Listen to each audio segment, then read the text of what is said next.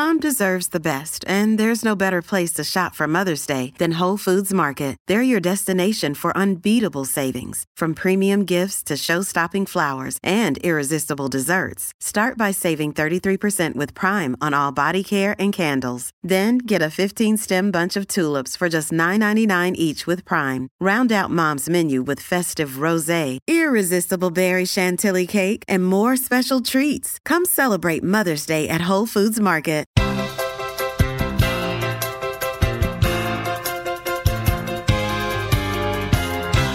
Hey everybody, welcome back to Simply Amazing. Tim Ryder from The Apple. Baseball season is back. We have a very special guest with us, Disha Dhosar from the New York Daily News. Thank you so much for coming on. How are you doing tonight? Good. How are you? Doing good. Excited. This is it's going to be a big season. First one under the Cohen regime. First one, I guess just an unfamiliar optimism, I guess. Yeah, that's right. I think Mets fans are kind of like bearing with this idea of being happy this season. And it's been interesting to see how everyone's navigating it.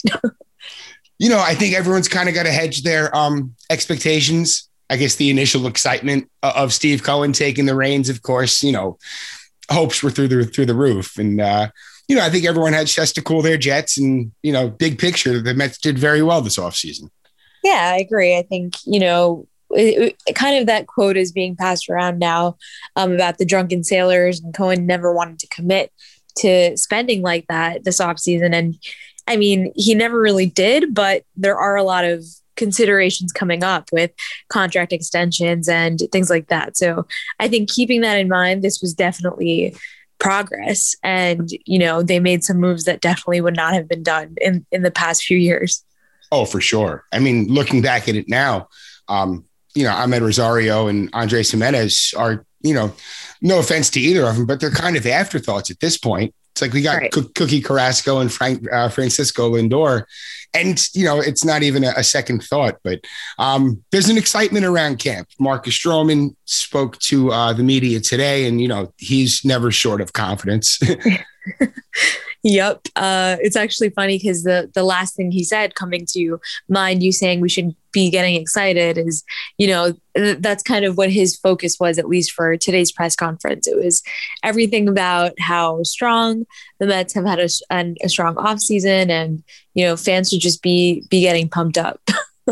Yeah. And he seems, his confidence in himself is, like we said, it's always very high. He seems very excited to be coming into the year with the staff that's in place as far as the rotation. You think that they've done enough, and the depth is great. Yamamoto, Lucchesi, David Peterson, Colome, these are all guys you can kind of plug in. Do you think it's been enough, or, do you think that their hopes to add another starting pitcher are justified?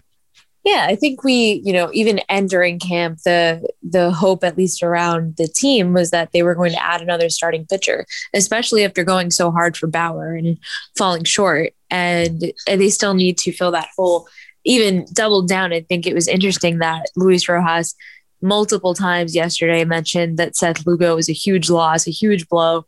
And he just, you could tell he's kind of sitting on that, and they're trying to now pivot and figure out what they're going to do there. So of course that was one of those unforeseen circumstances that just seemed to happen to this team, like at any given point. So they clearly are back on their toes pretty quickly in trying to figure that out. But other than that, I think they've done, Sandy's done a good job of filling pieces that they needed depth for sure in their rotation. And like you said, the names that you mentioned definitely help. Oh, for sure. And I think all across the roster, depth has kind of been a hallmark of the offseason. I mean, yep. Even on the positional side, the guys like VR and Pilar, Almora, in incumbents like JD Davis, Luis Guillorme, that's like an elite level bench. Yep, exactly. And it's kind of like, just when you pose it with what they had in the past, it shows that it was a huge difference.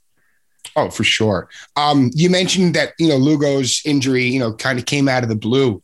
I guess, were you a little surprised that the Mets weren't in on Trevor Rosenthal being out on the market? Yeah, you've heard that that they were in on him, but he chose not to come to the Mets eventually. So I think that adds, when you put all of these names together right at the end of the offseason, everyone they missed that they had some play on at some point in the offseason, it makes a bigger difference, right? Like one at a time, it's like, okay, no big deal. First it was Realmuto, then it's Springer, then they're out on Bauer, but they start adding up. So I think in that sense, it becomes surprising. But when you look at everything else they've done and look at it big picture, it's just a different perspective. Oh, for sure. And I know Louis Rojas spoke a little bit about JD Davis on Wednesday. He foresees him spending more time at third base, which if you look at his defensive metrics, that makes sense. We've heard a lot about, I guess it's not even, hard rumors, but just a lot of talk about, do you move Davis? Where does he play? Is he a liability? Rojas seemed somewhat comfortable going into the season with Davis yesterday. I guess you could say he alluded to that yet on Wednesday. But do you feel that Davis is a liability? I mean, his bat is sufficient, but do you think that defense, those defensive shortcomings could come back to bite him in the long run? Or do you think he's hideable?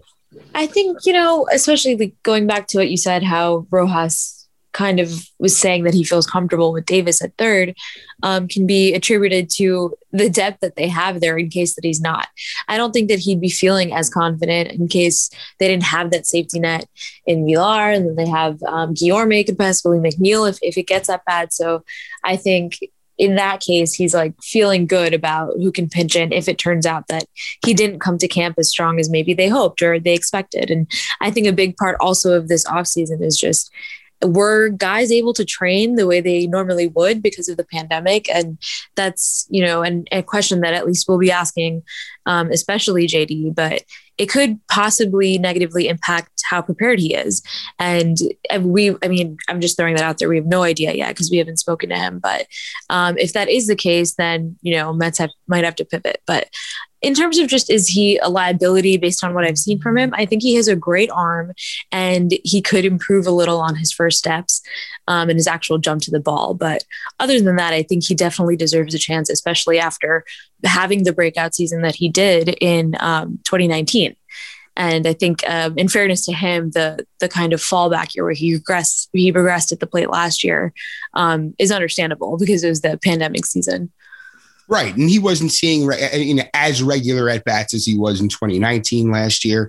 And it's funny, if you look at his third base metrics, he made progress in some areas. I guess in 2019, he was really he was actually pretty good at going side to side, but going in, like you were just saying, was a real issue for him.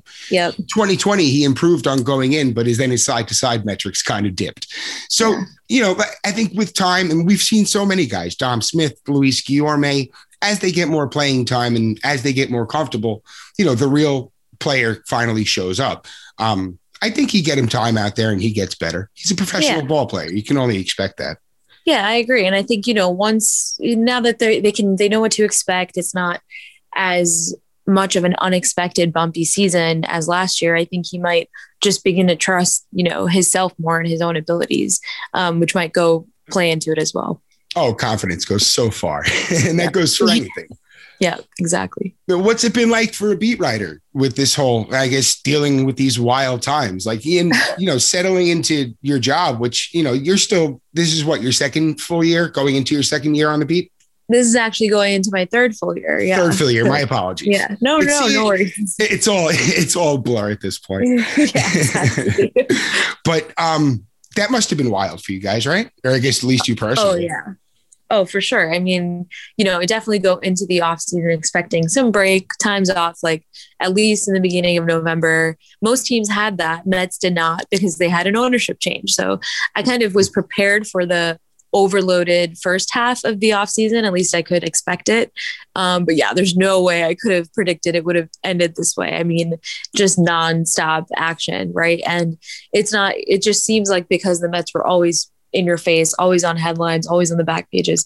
I think even for reporters, from a beat reporter standpoint, it was very just hyper aware of something that could, take place or happen at any given time. So I know when I wasn't working, I put the desk on high alert, and when I was working, I was on high alert. So it's been a crazy past few months. Oh my goodness. And really, I mean, just from a fan's perspective, you've absolutely killed it this offseason. Like everything's been so good. Thank you so much. I appreciate that. Do you have, I just had a couple of little questions here. Do you have a team that you root for, whether it's baseball or another sport, when you're not working? Or I guess the it's not so much a team, but a player, and Rafael Nadal. Nice. Yeah, kind of obsessed, but that's kind of the only other time I have to really pay attention to anything else is when tournaments kind of like the Australian Open just now and the off season go on, and stuff like that. Yeah, I was watching Djokovic this morning. I enjoy tennis. It's great. Yeah. Osaka looked amazing, by the way. Right. And what's the first thing you're doing once the pandemic, or once we go back to normal, I should say? What's the first thing you're doing? Oh man, definitely going to a bar. And I'm actually really excited for the point where, everyone's comfortable enough that we're packing out bars again, because that seems like we're kind of a far away from that. But yeah, after that, just kind of, I don't know. It's been so long, right? Since we've all been together enjoying stuff, that I can't really think beyond the simple parts right now. Right. Just that first step into a crowded room will be nice. Yeah, right. And let's see how that goes first, and then I'll get back to you. Any personal goals for the upcoming season? Personal goals, I think I'm definitely trying to, it's weird to kind of say, better your craft, because sometimes on this beat, it's just hard to even get to that point because you're working so much. But my personal goal for this season is to do some feature stories and kind of perfect that craft, because it was something that I used to do a lot in college, and ever since I've just been thrown kind of on the meds, it's been something I haven't paid attention to enough. So we'll see if I have some time to work on that this year. Well, you have been doing terrific with your feature work recently. If you haven't checked it out, Deja did a very, very thoughtful piece following the Mickey Callaway incident. I implore you to read it. We're not going to get into it on the show, but please do check it out. It's just powerful, thoughtful work that everyone really needs to read. And what we will discuss very, very briefly is how in the world does Mickey Callaway still have a job? Yeah. It's so frustrating because it's been weeks at this point. I know in the beginning I was keeping a tab, and to the point where it's just been so long that it's I'm not even holding out hope now that it might happen before spring training. So last I heard, I know MLB is doing an investigation, whatever that means to them. And we just kind of have to wait on the pending results of it. Just a disappointing stain on the game. It's just things need to change. Absolutely. Yeah, absolutely. I think, I think what Sandy Alderson said, one of the things he said in his press conference after Jared Porter was that this was a wake-up call. And for, all of these other executives that might look up to Sandy in some way, I think he set some good examples and some bad examples, and they look worse in hindsight only because two more men were accused after Porter, and here he is sitting there thinking, we're good, we handled it, and now it's over. And that, was definitely not the case. So I think a lot of things can be done better on all sides, but at the end of the day, it's embarrassing. I think the industry should just be embarrassed. I agree 100%. And I think people they just need to listen. At least someone, I'm a man, I'm a straight man, and someone in my position needs to listen. That's just how it is. It doesn't even matter if you feel that you're a problem or not. You need to listen. Everybody needs to just listen and take this message in, because it's important. It doesn't affect just us. It affects next generations. And I have daughters. I have a 16-year-old and a 10-year-old.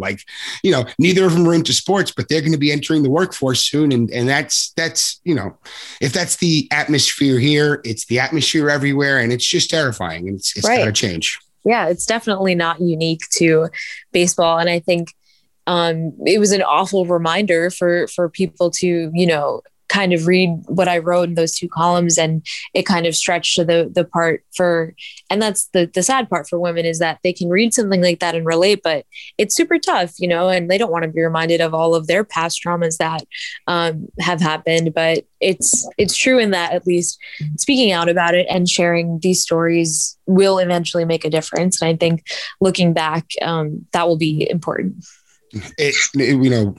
We can only hope, and it is important. And again, just, we can only go up from here.